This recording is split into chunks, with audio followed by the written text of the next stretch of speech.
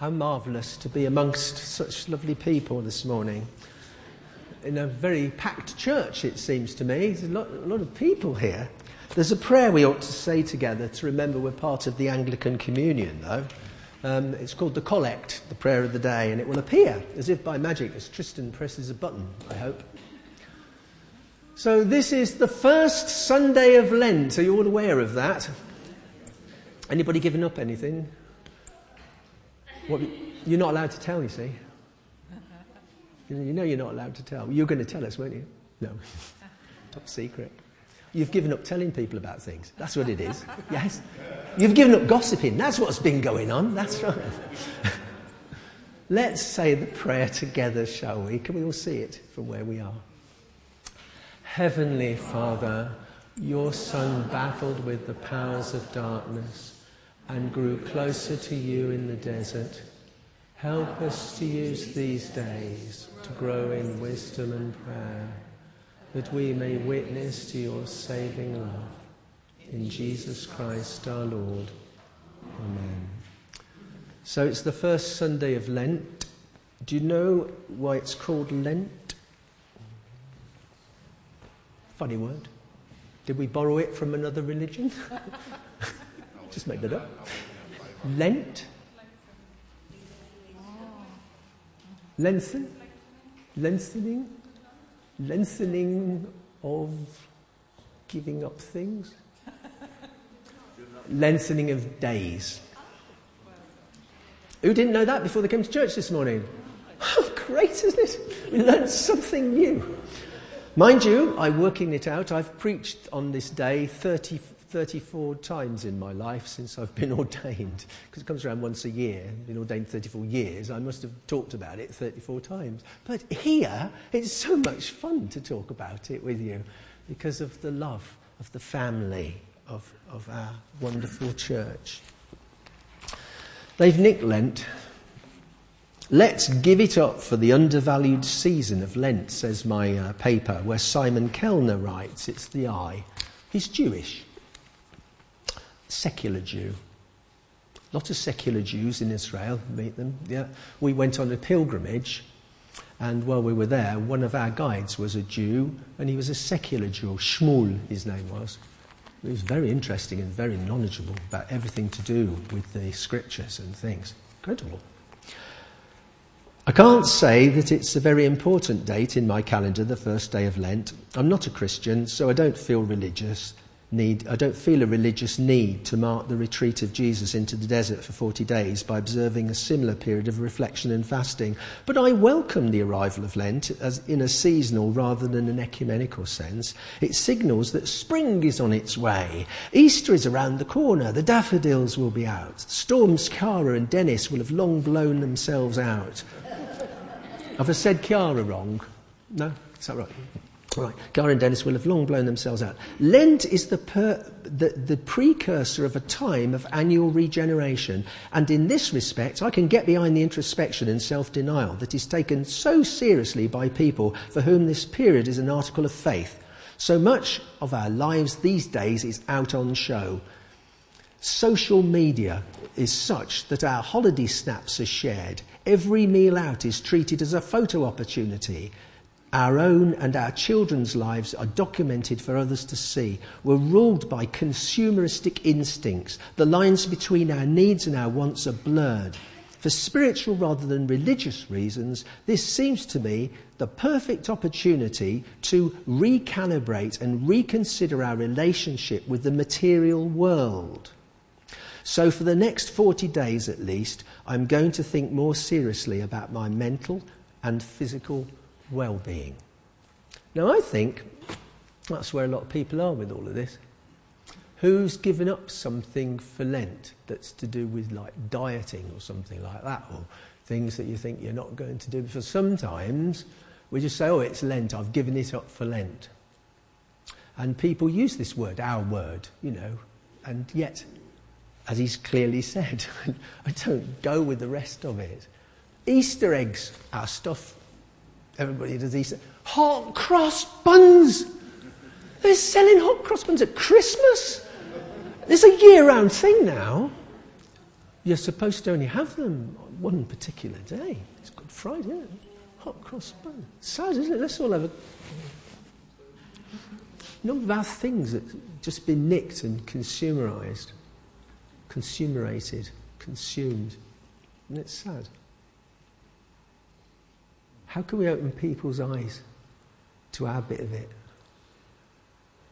What have we got that's different to everybody else's giving up stuff? I've given up stuff all my life. I've given up all the stuff that's bad for me, so it's very boring in my heart at the moment. All the bad things, children, that you can get involved with, people tempt you to do, smoking, drinking, all the usual things. They all went, what? Not good for you in the long run. I work as a hospital chaplain. One of the worst things about smoking and drinking is wheelchairs and no legs. Did you know about that? It's not just coughs and cancer. Yet when you're kids, you can get tempted by people. People will tempt you. Hey, try this. Come on, try this. Oh, look, have a go at this.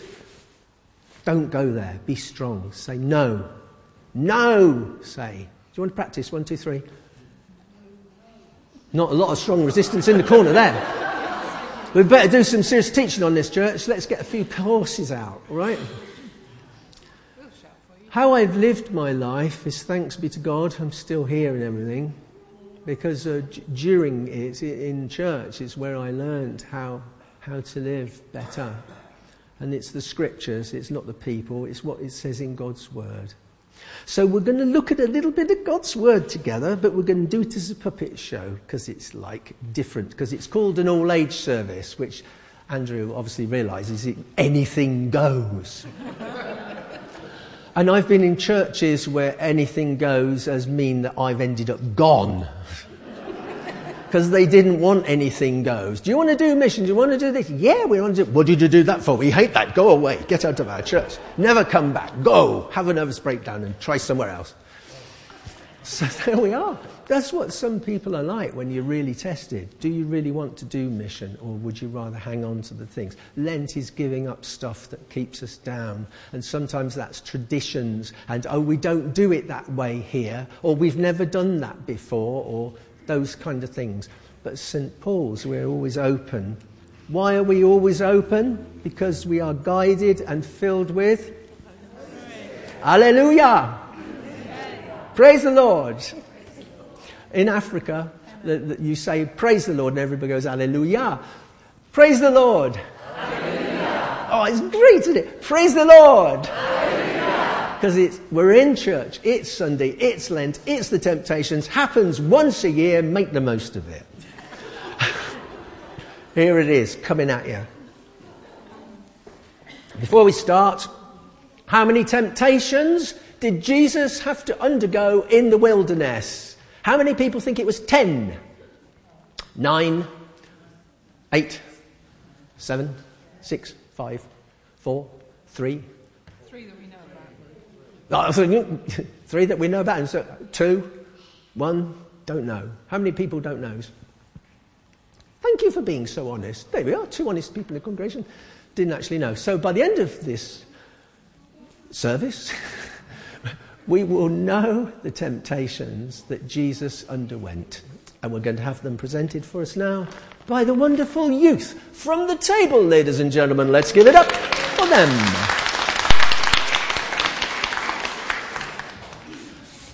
Here they come. It's wonderful that they wanted to take part in this, because you can't always get this, you know. People taking part so nicely. Couldn't do it without them. Here we are. We had a brief practice. I hope you can remember. I'm getting on a bit now about remembering. There's a job for everybody. I made this.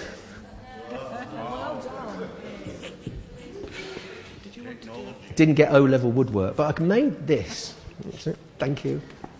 This has never been seen by anybody else in the world. I can honestly tell you that. This may have been seen by the people in the world, because people got that all over the world. But here is a unique opportunity. Now, there's going to be some words said by Sophie. And everything that Sophie says, would you please repeat?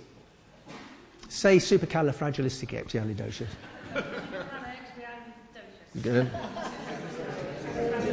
Good. Good. Got that over with. It's not actually in the puppet show, but we'd have a go. The story of the temptations of Christ brought to you this morning. Nowhere else in the world can you see this.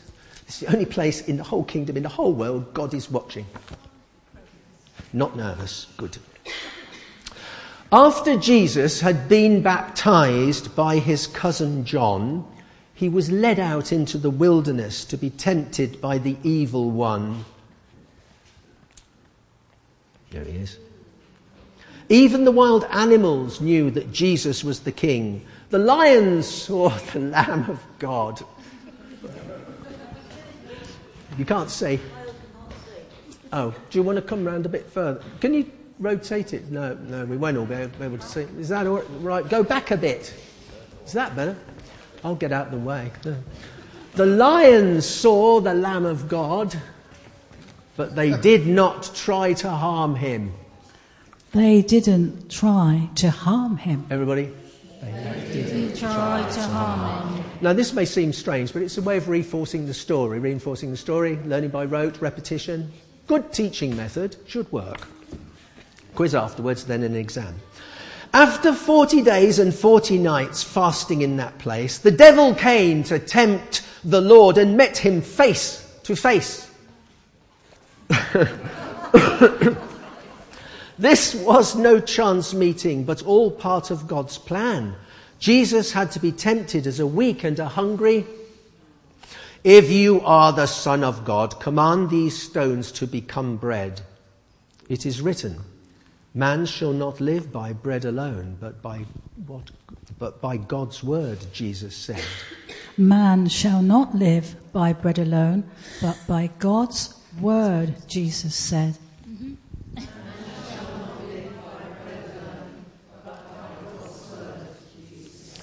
Then the devil took Jesus to the temple in Jerusalem, the holy city, and stood him on the pinnacle and tried again to tempt him without pity. If you are the Son of God, why don't you throw yourself down? Angels will come and catch you. You won't strike your foot on a stone. Jesus wasn't going to do that to prove he was the best. He replied, it is written, you shall not put your God to the test. It is written, you shall not put God to the test.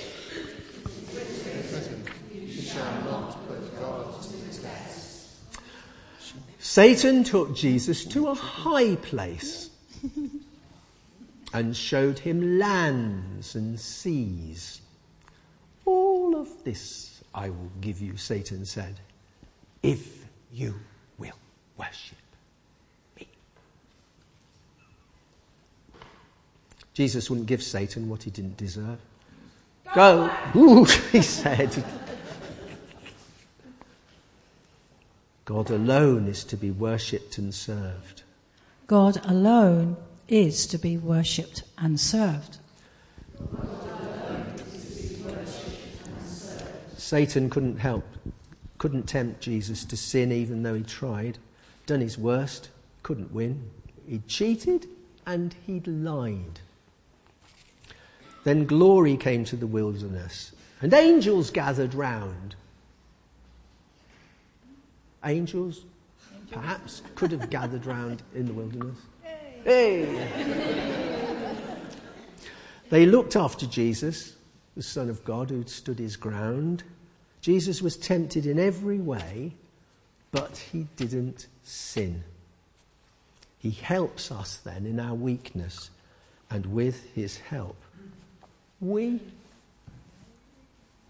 win. Hallelujah. Amen. It's all gone quiet.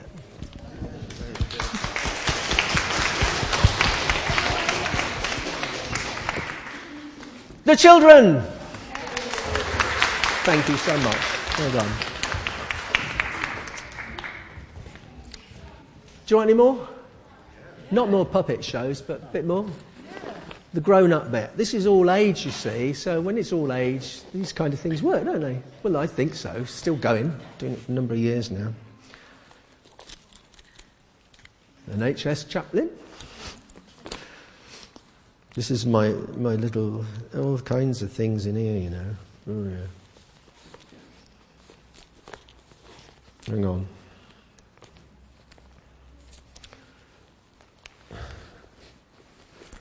I'm still a Filofax man at heart, you see.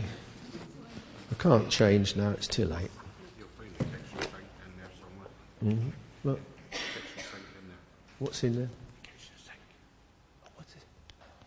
It says, have you got everything but the kitchen sink? I thought you said a piece of cake. Oh, the kitchen sink. No, I haven't got the kitchen sink. So, also showing my Christian diary here. As a Christian, I like to know where I am in the world, and these are Christian diaries. If you get them yourself, you can get them off the internet. It tells you what every day is and what the readings are for every day of the year, just in case you've got nothing to do one day. Would you like one of those? It's called the Parson's Pocket Book. I used to have the proper church desk diary, but they've stopped making them for the Filofax because it's all gone on iPhones now, and I'm out of date. I felt totally useless. No. I'm old. And there's the lectionary with everything, so I know where I am. That's religion. That's good religion, I think, trying to know where the church is. Therefore, where am I in it? There you are. Look, handwritten sermon. All done in that. I can't type. I can't do social media. I tried it once, made more than a complete fool of self I normally make of myself. What's your latest temptation? What's your latest? Oh, it's my latest temptation. What's your latest one? Is it Cadbury's Dairy Milk? No. Is it chocolate? Hands up for chocolate. Oh, right, it's not. We're not a very chocolatey congregation. Let's try a few things. Shout out to temptation, we'll all vote on it. Quickly, just a couple of seconds. Social media, how many people are doing social media? Well, they're not going to miss you much off the internet, are they? There's hardly anybody there. Any others? Free scones. Oh, cream scones. Oh, had one of those the other day. Haven't given them up. Fantastic. Anything else giving up, Lent-wise? Wine. Stop whining. Yeah, no more whining. No whining in Lent. All wine. That's a good idea. Are you giving it up? Why? Because of the alcohol content? Or what if it was alcohol-free wine? It's horrible. Okay, we're not going into this now. Right. Make an appointment, we'll have a chat. In fact, we'll go to a pub. That's a good idea. But you don't drink the wine. No. Watch your life. Watch your own life. We all face it. If Jesus himself had to undergo temptation, so do we. You can't get out of it. It's around you all the time, every day. What did the temptations mean to Jesus? These were special because he is the Messiah. They were uniquely appropriate just for him as God's Son. Bespoke temptations from Satan. He just received a clear vision of his mission. How was Jesus going to fulfill it? This was at his baptism, after his baptism. How was he to lead people back to God? The man, Jesus, the Christ Jesus, the conquering king, as foretold in the scriptures, or the suffering servant, as also foretold in the Old Testament. Is he going to be a conquering king? King Jesus, give us a king. The Jews would love a king. Or a suffering servant. The rabbis had all sorts of expectations about the messianic kingdom. One ran like this: when King Messiah comes, he will stand upon the roof of the holy place, and then he shall announce to Israel, "You poor, the time for your redemption draws near." You've seen that lately, haven't you? In a puppet show. So that's why that was one of the temptations. I bet you didn't know before you came to church why it was that particular one, though. Because it's a bit silly to, what temptation is that? Standing on the top of a tent? It's a bit crazy. But it was because it was an expectation. So he's trying to tempt him to do it my way. Do it my way. Go on, get up there. Go on, go for it. But of course he didn't count on the mobile phone getting in the way. The rabbis were also sure that when the Messiah came, there would be the repetition of the gift of manna in the desert. Do you remember? They were fed on manna bread. I still love that Keith Green song, So You Want to Go Back to Egypt. Do you know that one? There's a man shouting out, manna, get your manna here, manna burgers, manna bread. Listen to it. So You Want to Go Back to Egypt by Keith Green. You'll laugh. It's a fantastic song. So that's why the Jews got excited, of course, when Jesus fed the multitude in the desert, which is in John chapter 6, verses 5 to 19, if you want to look it up at home or on the internet, and why they wanted and tried to make him king. Because he's already shown another manna kind of bread feeding thing. Yeah, this could be the guy. They knew their scriptures. Of course they did. One of the things for Lent, read your Bible more, get to know your scriptures better. That should be a good thing. Give up reading some newspapers and read your Bible. Give up reading some stuff and change your reading habits. They knew their scriptures and the writings of their rabbis. They knew that when manna in the wilderness came, that would be the sign of the kingdom breaking in. What temptations for Jesus to bypass his way to the cross, the short circuit way, the path of obedience, and to adopt the role of the Son of the King without stooping to the role of a suffering servant. Go the glory way and not the suffering way. So much easier. Glory, glory, hallelujah. Christianity isn't all glory, glory, praise the Lord, hallelujah. There's a great deal of suffering, redemptive suffering in it, which too is to be celebrated. What temptations for Jesus to bypass the path which was to lead to the cross, to short-circuit it. So that was the thrust of the third temptation, to gain universal dominion back from this usurper prince, to do it by striking a bargain with him rather than by striking him through the heart with the wood of the cross. The temptations to be selfish, to opt for the sensational and to compromise come the way of all Christians and sometimes of particular churches. Let's have something sensational. Let's compromise on some things that are in the Bible because it's putting people off going to church, and let's do different things. You know, it's there. The temptations are recorded that we might witness the testing of God's Son in his Messiahship. Is he to be the slave of popular expectations, or will he go to the cross to gain the crown? Well, we know what he did. Go away, Satan. Great to hear it. Go away. We won't forget that. Thank you. What do the temptations mean for us, though? We're not Jesus. He lives in us. Adam failed. Adam had tempted God by eating from the tree. Don't eat from the tree. But he disobeyed God, though he knew he was God's son. Had to be. Adam had grabbed at sensual satisfaction because of hunger in his body. Jesus succeeded where Adam had failed. No bread for me. They tempted God, the Israelites, at Meribah and Massah. They were idolatrous with the golden calf. They grabbed at the manna in the wilderness. Jesus succeeded where Israel, in its historical manifestation, had failed. Notice how Jesus overcame these temptations, though. He only said the 3 words before the answer. What was it? It is written. It is written. God's word endures forever. It is written.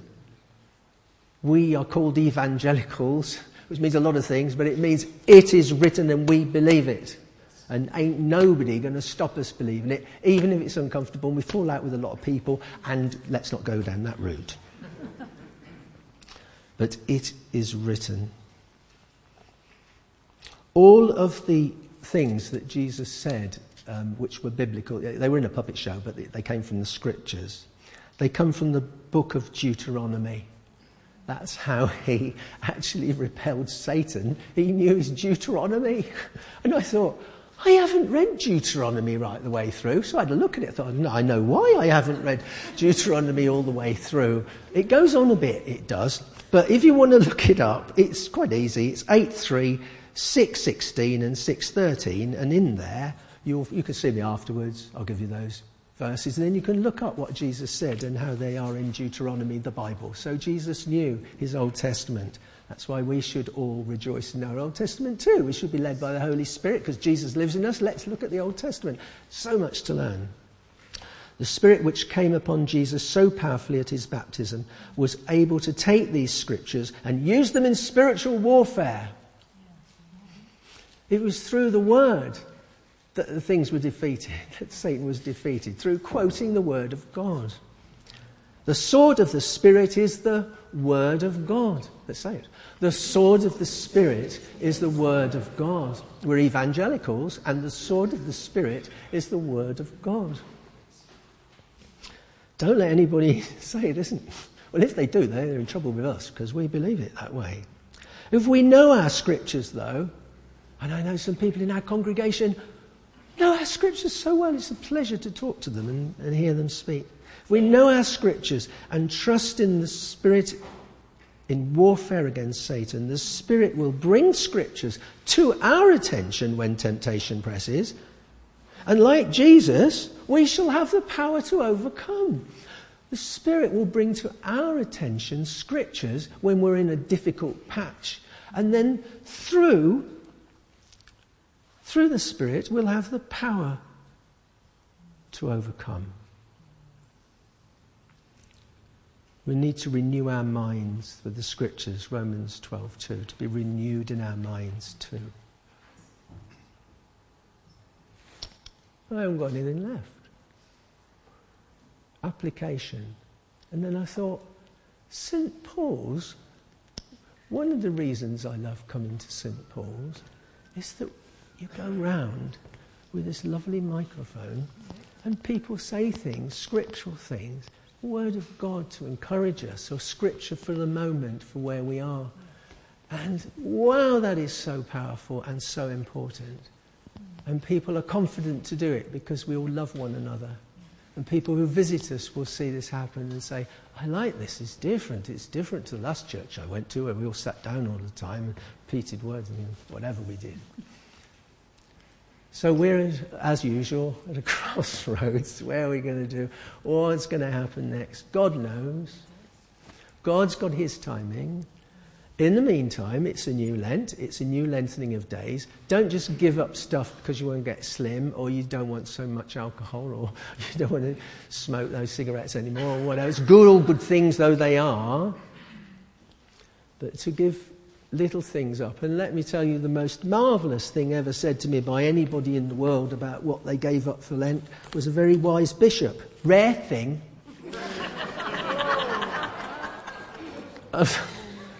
Delete. This far away, you know. So, yeah. It was Bishop Philip Ridsdale. Ever heard of him? I know something about Bishop Philip Ridsdale that nobody else does then. Because he was once my spiritual director. Who's got a spiritual director? Anybody in this congregation? It's not usually an evangelical thing, is it? It's more of a Catholic thing, more of one of those things. But it's somebody you can go and talk to and say whatever you like. It's sort of counselling, but you don't have to pay. And it's very good for you. In fact, the church started all this stuff, but the world nicks it as usual. We lose out, don't we? But speak to somebody in the congregation you love and know. I'm looking at so many people I can talk to when I'm in a pickle. And it's good to have a soul friend, a spiritual director. And perhaps we could start a prayer buddy thing going. Who knows what might come out of Lent this year? But anyway, he said to me, well, I said, what have you given up for Lent then? After I gave him my great list, aren't I holy, And he said, I've given up sitting in a comfortable chair. So if you're lost for something to do for the next, it's not quite 40 days, you're lucky, it's only 30 odd left. If you're lost for something to do, just try that one. Don't sit in a comfortable chair for the rest of Lent. I know you look horrified by that thought, some people, yeah. And see what happens on your stool, or whatever it might be. I'll have to leave this here to tidy up later. What happens next? Oh, let's worship, and any words that might come to us.